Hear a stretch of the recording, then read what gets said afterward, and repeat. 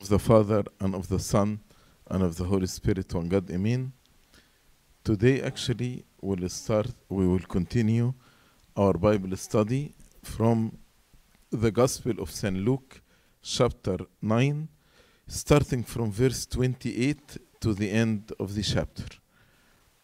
Now it came to pass about 8 days after these sayings that he took Peter, John, and James and went up on the mountain to pray.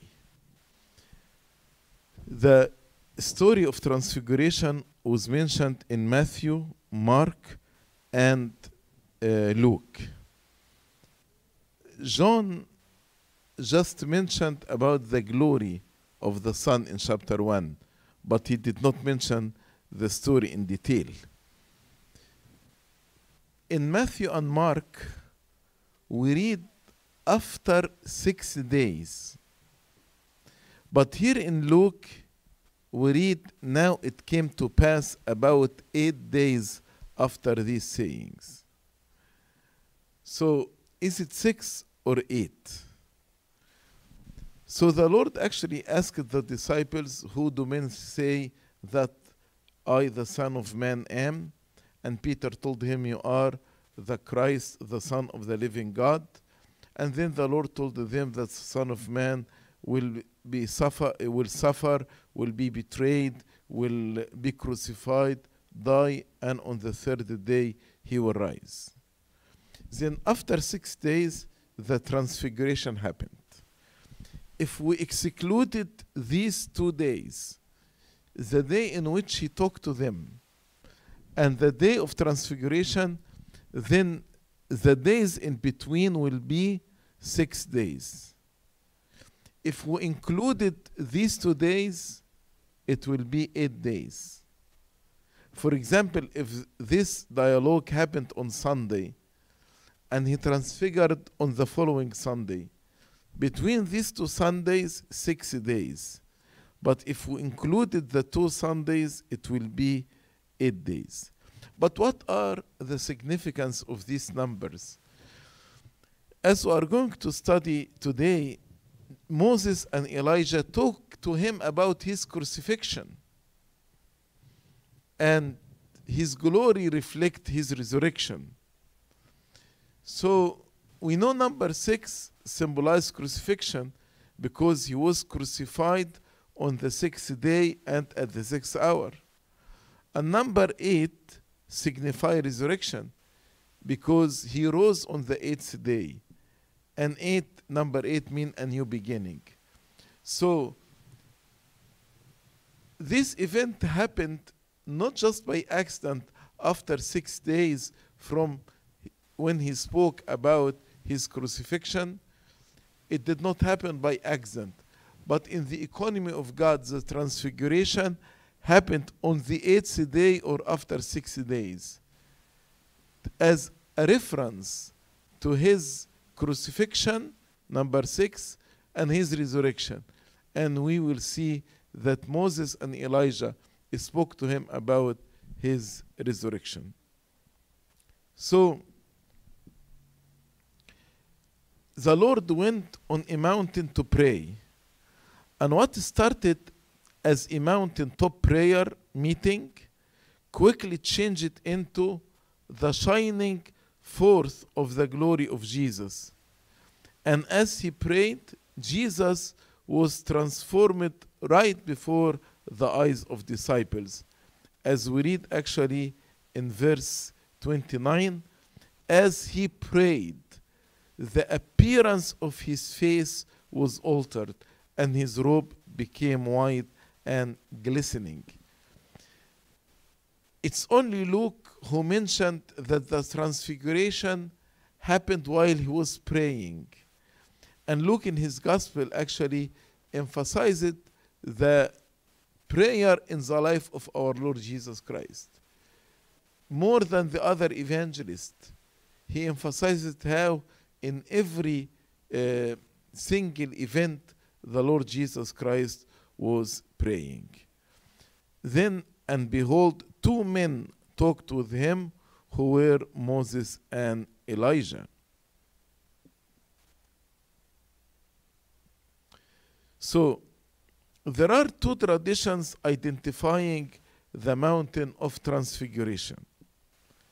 One tradition names Mount Hermon at Caesarea Philippi, but the most popular tradition identifies Mount Tabor. Even in our hymnology, we say Jesus Christ was transfigured on Mount Tabor. Mount Tabor, an isolated mountain, about 6-day journey from Caesarea Philippi, west of the Sea of Galilee. This dialogue happened on Caesarea Philippi. So they traveled for 6 days, and when they arrived there, he transfigured. That's why it took the journey of 6 days. Mount Tabor has been celebrated as the site of the Transfiguration since the 4th century. Why the Lord transfigured? The purpose of this occasion was to fill the souls of the disciples with a vision which supported their faith during the horrors which they afterward witnessed during the time of crucifixion of our Lord Jesus Christ. When the Lord told them at Caesarea Philippi that the Son of Man will be betrayed and be delivered into the hands of the Gentiles and they will crucify him, definitely the disciples and apostles must have been frightened and discouraged after the Lord spoke to them about his death. Then the Lord took 3 apostles to witness a manifestation of his glory that confirm that he is indeed the Son of God, and he will come again in glory after the suffering that he predicted is fulfilled.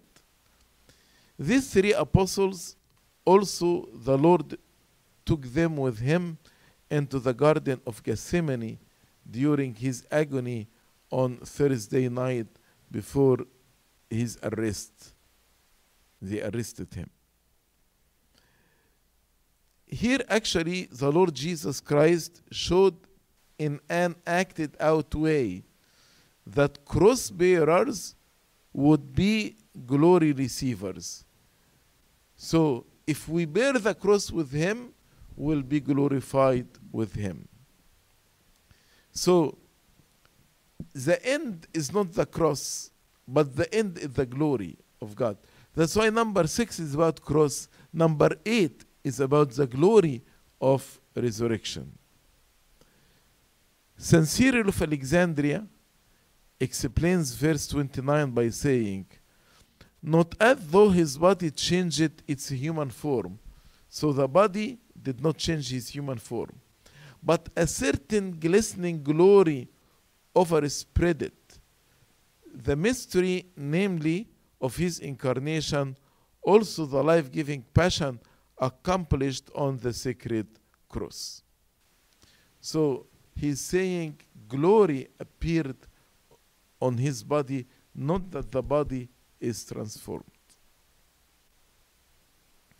And the Lord Jesus Christ was not alone in this display of glory, because 2 men appeared with him, and the disciples recognized them as Moses and Elijah. Many wonder why these 2 particular men from Old Testament appeared. Why not any other, like Abraham, David, Joshua, Joseph, Daniel, any other? Moses represented the law. Elijah represented the prophet. And Elijah, why Elijah? We had many prophets, but Elijah was very zealous for the glory of God. St. Ambrose says, the end of the law is Christ. The law is pointing to Christ. Law and prophecy are from the Word, and Jesus is the Word. And things which begin from the Word cease or end in the Word. Also, St. John Chrysostom contemplated on the reason for this event. He said, Or else this took place because the multitude said he was Elijah or Jeremiah. 6 days ago or 8 days ago, when he asked the disciples, who people say that I, the Son of Man, am, the answer was Elijah or Jeremiah. So St. John Chrysostom, he said Elijah appeared with him to show the distinction between our Lord and his servants, Elijah, Moses, Jeremiah, and to make it plain that he was not an enemy of God and transgressor of the law. How come? He showed these two standing with him. Moses is the lawgiver, so Jesus is not a transgressor of the law. And Elijah was zealous for the glory of God. Then Jesus is not an enemy of God. But also to give testimony to virtues of the men. So another reason to give testimony to the virtues of men. He wishes also his disciples to imitate Elijah and Moses, to imitate them in the government of people, that they might be indeed meek like Moses, but zealous like Elijah. He introduces them also to set forth the glory of his cross, to console Peter and others who feared his passion. So now he's encouraging them before the cross. This is what St. John Chrysostom said. Verse 31, who, Elijah and Moses, appeared in glory and spoke of his decease, which he was about to accomplish at Jerusalem. Spoke of his decease. Decease means his death. Why was this the chosen subject? Why they spoke about this?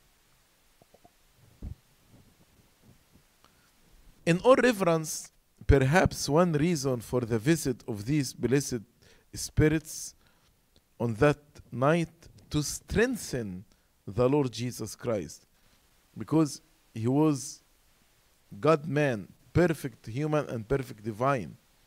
So to strengthen the sinless sufferer, our Lord Jesus Christ himself. The scene which lay immediately before Jesus, what is Jesus is expecting right now? Rejection, abandonment, death, agony, suffering. So all these things are present before the Lord Jesus Christ. In his dialogue with his own disciples, he dwelt upon these things. Also, he pondered over them, no doubt, even when he was alone. So it was not only in Gethsemane that his soul was sorrowful even unto death, but he actually was sorrowful during this time. We heard that he wept over Jerusalem. So as in the garden of Gethsemane, an angel appeared to him from heaven to strengthen him, so here on the mountain of Tabor came to him these two men, Moses and Elijah, for the same purpose, to strengthen him. Also to strengthen and help the three disciples, Peter, James, and John, because their faith was shaken, and by this vision their faith would be strengthened when they heard the word of Moses and Elijah about the suffering of the Lord Jesus Christ and also about his glory.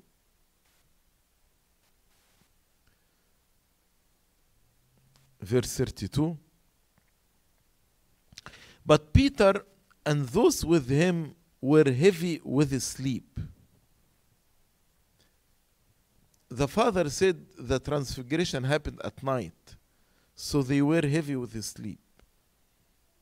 But when Jesus glorified, this light of his glory awakened them. And when they were fully awake, they saw his glory and the two men who stood with him.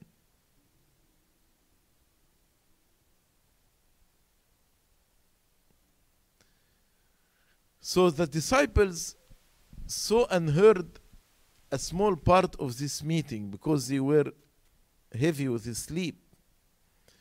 So maybe it is strange or remarkable or interesting to know that in such a scene they sleep.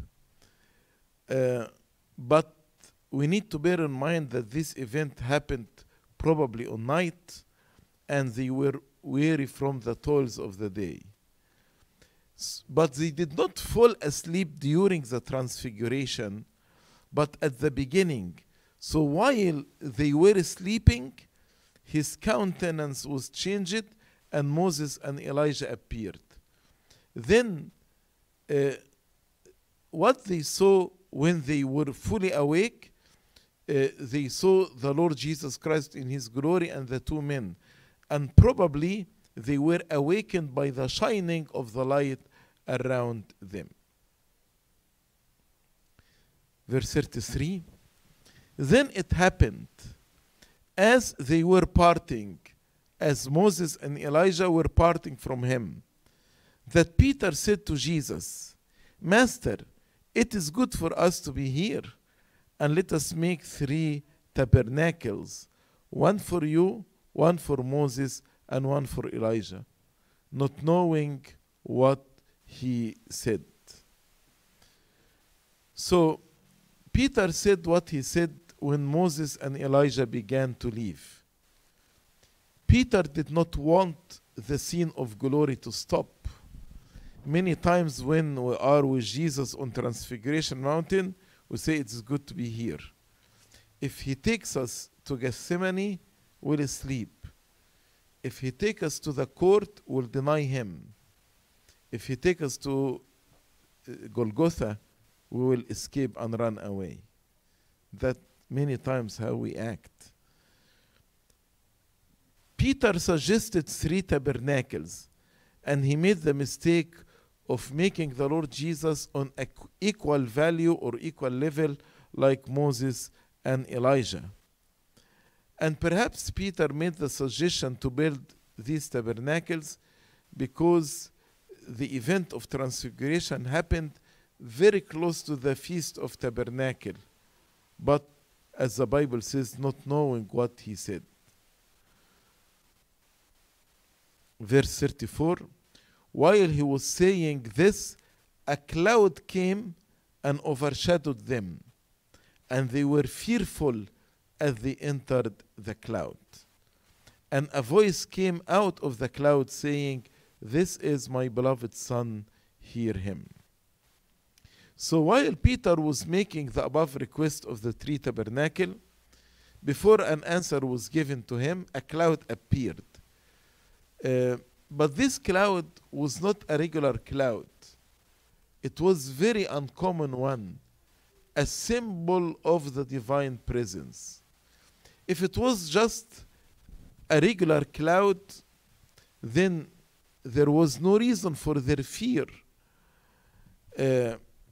At the beginning, Peter felt it is good to be here.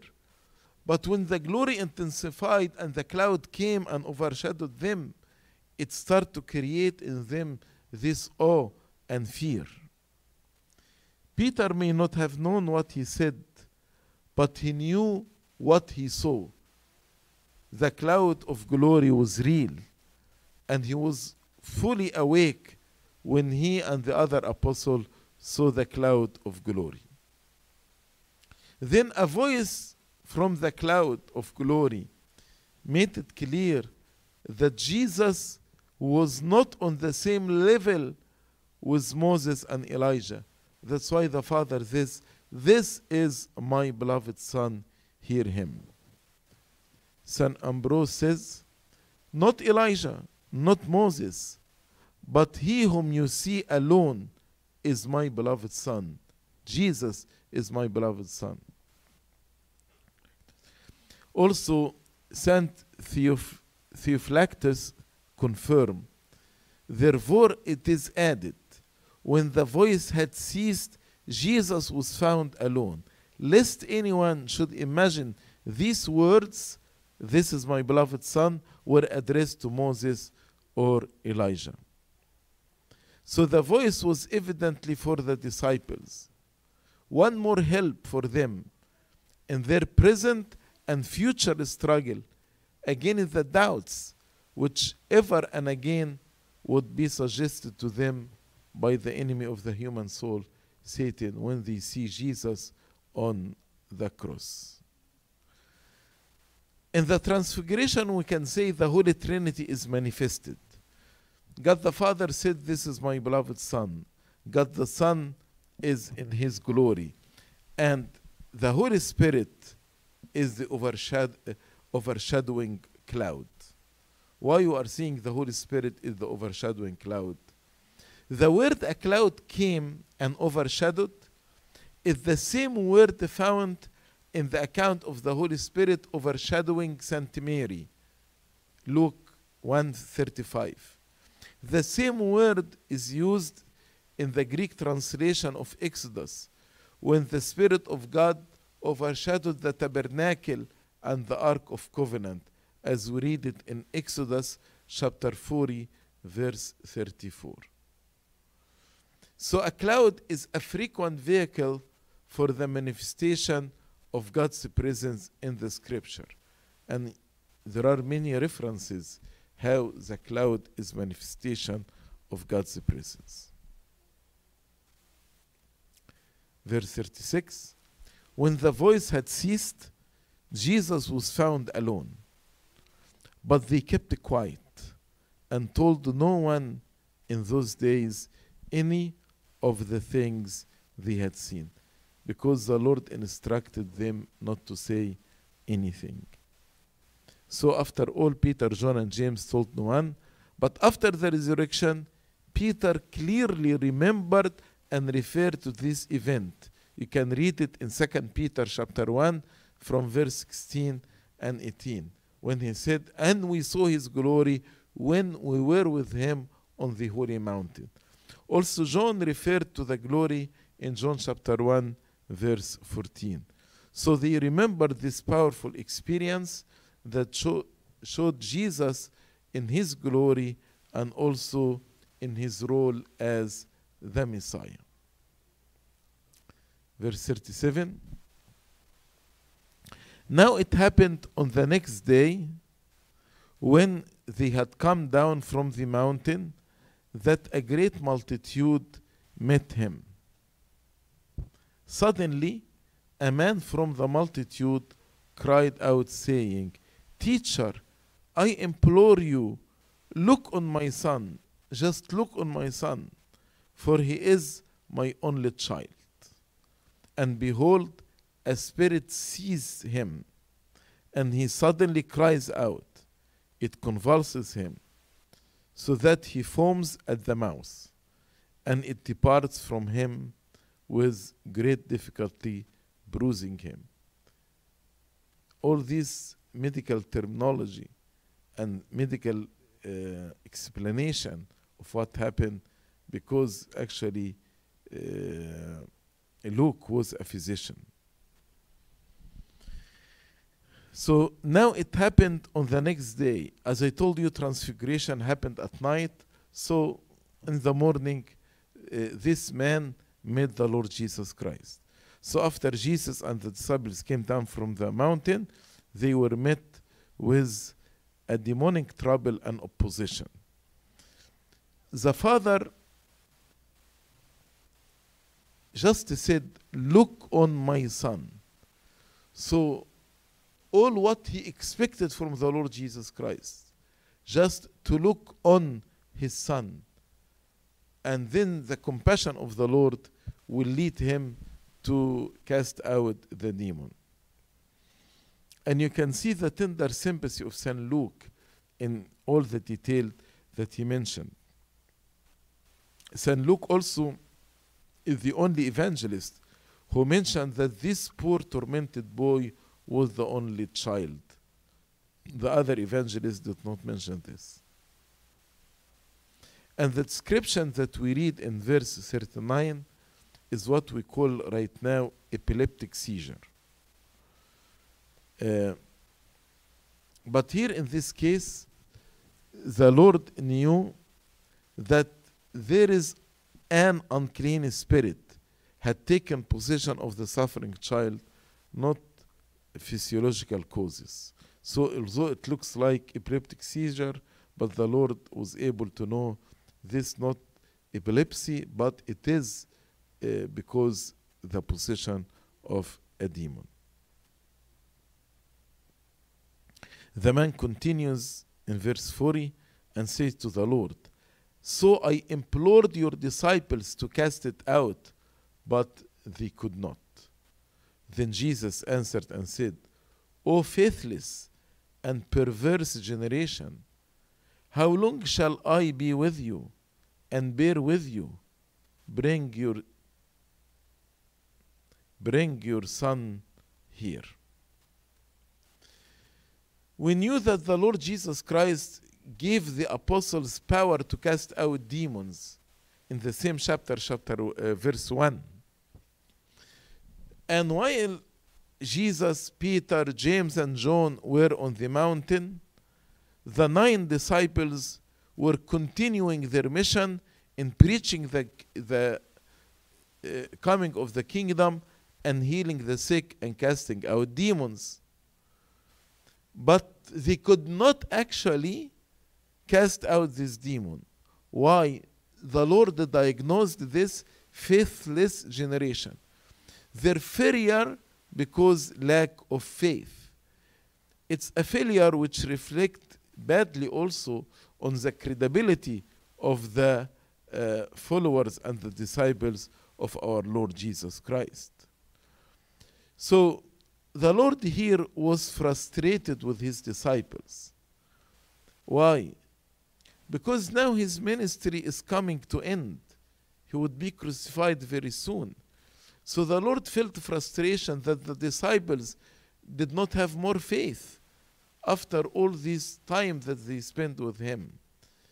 Maybe the disciples were intimidated by the power of the demon. So the Lord asked the Father to bring the child. Verse 42. And as he was still coming, the demon threw him down and convulsed him. Then Jesus rebuked the unclean spirit, healed the child, and gave him back to his father. And they were all amazed at the majesty of God. But while everyone marveled at all the things which Jesus did, he said to his disciples, "Let this word sink down into your ears, for the Son of Man is about to be betrayed into the hands of men." So, even when the Father brought the boat to Jesus, at first, he did not seem to get better. The child convulsed, and the problem showed themselves as bad as ever. So the demon made like a final assault on his victim, rending and convulsing him. But a word from our Lord Jesus Christ was sufficient, and the spirit which had brought the cruel curse of disease and madness into this boy was cast out, and the boy was completely cured. And Jesus actually delivered the boy to his father.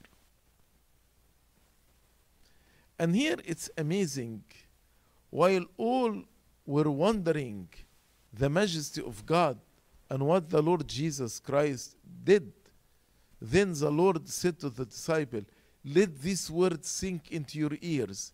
So for the second time, he spoke about his approaching death.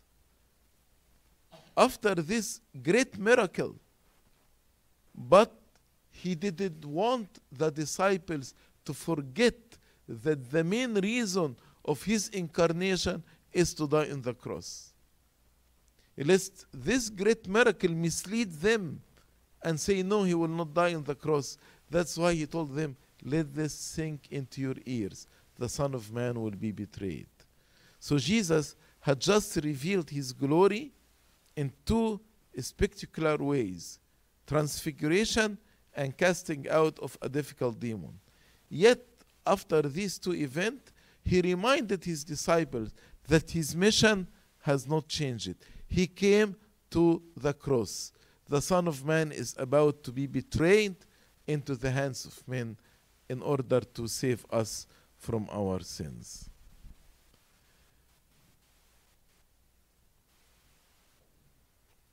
Let these words sink down into your ears, for the Son of Man is about to be betrayed into the hands of men.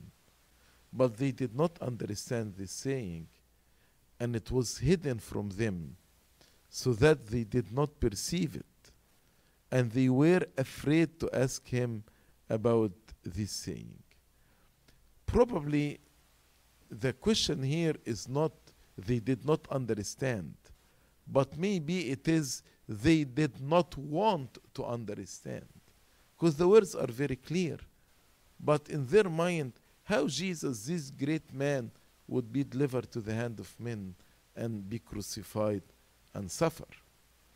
They had seen Jesus' power and authority. So it is very difficult for them to conceive or to comprehend how he would not exercise the same power and authority when they arrest him to crucify him. St. Cyril of Alexandria says, now someone perhaps will say, how were the disciples ignorant of the mystery of the cross, seeing that it was touched upon in several places by the shadows of the law? But as Paul relates, even to this day, when Moses is read, the veil is upon their hearts. It becomes then those who approach Christ to say, open you my eyes that I may behold the wonderful things out of your law. So St. Cyril of Alexandria said, although the mystery of the cross was very clear in the Old Testament, but because there was a veil on the eyes of the disciples, they did not understand. The veil is removed in Christ, as St. Paul said in 2 Corinthians chapter 3. Verse 46, then a dispute arose among them as to which of them would be greatest. And Jesus, perceiving the thought of their heart, took a little child and set him by him, and said to them, whoever receives this little child in my name receives me, and whoever receives me receives him who sent me. For he who is least among you all will be great. So somewhere on their journey back to the south, between the neighborhood of Caesarea Philippi and Capernaum, this dispute must have taken place. So their jealous ambition had been sparked by the separation of these three when the Lord took Peter, James, and John and went on the Mount of Transfiguration. Although maybe the 9 didn't know what happened, but there was jealousy. Why the Lord took only Peter, James, and John? Why not all of us? So they perceived them as privileged.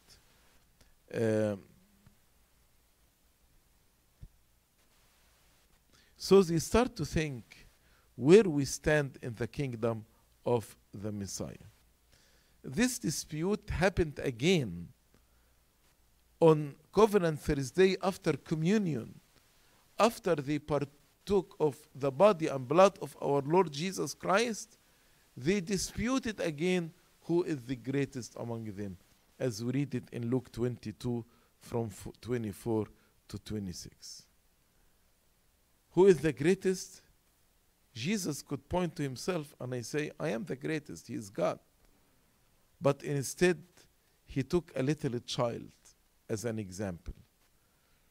Greatness in heaven is measured by childlike humility, the obedience of a child, self-emptying, and total dependence on God. So whoever is more childlike in this way is the greatest in the kingdom of heaven. Then Jesus challenged his followers to be the least. You know, in the world, usually we like to be the first, to be the greatest. But the Lord challenged them to be the least. He told them, for he who is least among you will be great. He who is least among you will be great. So the desire to be praised and to gain recognition should be foreign to a follower of the Lord Jesus Christ. Jesus wants his followers to embrace least as a choice, allowing others to be preferred, and not because we are forced to be least, but this our choice, not because we are forced to be least. We'll stop here for our Bible study tonight at verse 48. Glory be to God forever and ever. Amen.